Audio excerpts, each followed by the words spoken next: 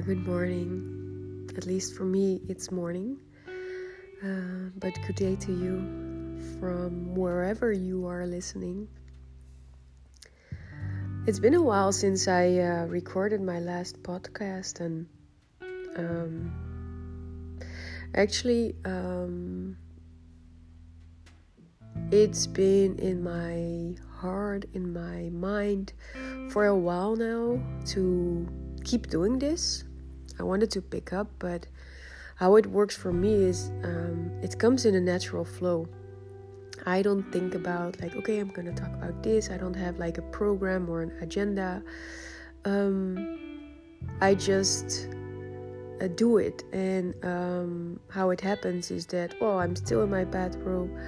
I'm actually planning to go for a run, and suddenly I thought about one of my biggest insights that helped me to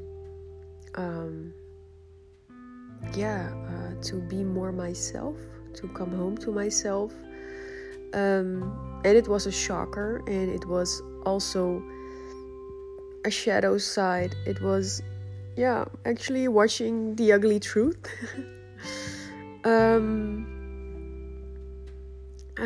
But yeah, I think it's great if you are willing to share the things that maybe make you the most vulnerable. But I figure, we're all here to learn, right? We're all here to learn, and I just thought like, okay, before I go outside for some fresh air for my run, I want to record this. I really want to record this, and I really want to share it because it was a shocker. It was really, really a shocker to find out something from myself, some behavior. So let's start. I was actually working with a new teacher. It's Navaya. I run into her somewhere this year through social media, and while I was working with her through some coaching, we agreed for me to participate in a retreat program called Nativa. I would really, really recommend this. She's not asking me to promote this, but if you ever have the chance to go to Nativa, do it. If you feel the call, if you're in doubt, ask me what it brought me, and I will share more about that. But I'm not talking about that. I'm not writing a review or leaving a review. I just want to talk about something that I found out about myself going through that retreat, and I was going through it. It was one of the most challenging things that I ever participated in, and I showed up every day. But what I found out about myself is that I had or tend to have this false kind of kindness, and by false I don't mean that I like really consciously did something wrong or did something not authentic. But what I found out is that I will give you an example. If someone was cooking, or if someone was cleaning, if someone went through something, I would ask, hey, do you need help? Hey, how are you? Are you okay? And that can be genuine, can be sincere. But what I also found out is that a part of me asked these kind of questions, not with the main focus to help someone else, but actually to talk about myself maybe sometimes. But the main thing was to create an image from me in the minds of other people, about who I am or how I am, so that people could always say like, Shireen, she's always so kind, always asking if she can help out with something. So I was actively creating an identity of myself in other people's minds, and that was like, I knew when I found out. I knew it was the truth, but at the same time I was like, what the, that's big, especially for someone who really thought that she had her heart in the right place, and that she was always sincere and loving and kind. I was still all that, but I touched base to one of the darkest parts of me, and there was something, and it was actually a layer of behavior I created for myself because I felt unsafe. I felt not safe enough to be my authentic self.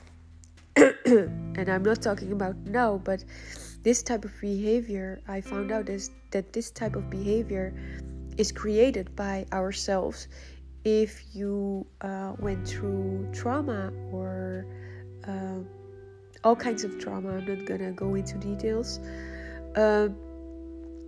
And then you will create behavior to make sure that you are seen, or that you are liked, and of course we all know like the favor behavior. I don't know the correct English word, but we always know like, okay, I'm doing this because I know that people will think I'm good, and sometimes you do that consciously. When I was growing up, I did that consciously, but this was something, it was so sneaky that it was, whoa, it was really like, whoa. It was my biggest shock, but also in another way my biggest relief, because I think it's very tiring if you do something that doesn't come from like yourself, but it's also like limiting you to be you. So whatever can come up from your authentic self is actually blocked, and I think this was one ugly truth that I looked at, and something that I am actively conscious about right now while going through my days, my weeks, when I want to, because it was at one point it was automatic behavior to do it, and I agreed with myself that I'm gonna stop right there with doing that. So yeah, I am very much aware of when I want to ask someone a question or want to show compassion or whatsoever. I ask myself, in the beginning I ask myself like, okay, do you really want to know, or do you want to be liked, or what are your intentions right here? And the first few months after the retreat, first few months, it was in July, I'm still doing it. I'm actively repeating or asking myself this question when I show this kind of support, this kind of compassion to others. When I ask questions, I just stay focused. So yeah, that's like, whoa, that's like some kind of false love and kindness, and actually it's abusing love and compassion in a way to favor myself. That was, I don't know, man. I can laugh about it because it's not me anymore, and I'm actively working on this. It didn't happen recently anymore. I talked about with one of my friends about this, and she told me like, yeah, I knew, but it was not my place to tell you, and I would. She was also afraid that if she would tell me that, yeah, it would cost us our relationship, and I agreed with her. I told her, like, from your side, I could not have received this piece of information, but during a week, during a retreat, there's a build up, and suddenly, I think it was like on the fifth day or something, there was this circle, and and I was like really vulnerable. I was like not feeling myself, and they all and the teacher asked me like, what do you need? And I said like, yeah, I need some support, I need love, I need like some compliments. And she said, okay, let's do it. And they all the group, they all said like, yeah, Shireen, yeah, she came up to me this morning like, do you need any help? And she's always asking what do I need, etc., etc.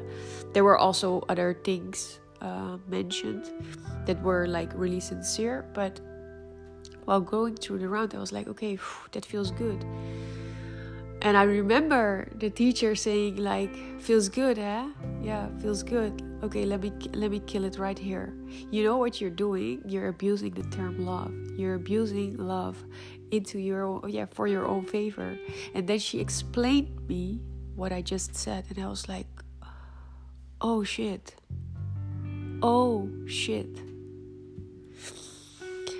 So yeah, that was something. That was something. And as an extension, I also found out that I would dive into my own insecurities or leave a conversation when it was not about me. We looked into that as a group, and I was not the only one, but the question was asked like, when is it that you are leaving the conversation with your mind, with your focus? And that was also something that I found out, like, okay, when it's not about me, I'm leaving the conversation. And that's also something that I really, really worked on to be more calm and to accept that it doesn't always have to be around me. I didn't know that I felt something like that. It was, again, something that I was not actively, like, there was not a button like, okay, it's not about me, let's go.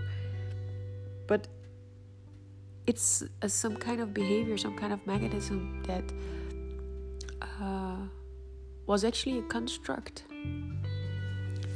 in my identity. I'm using so many words from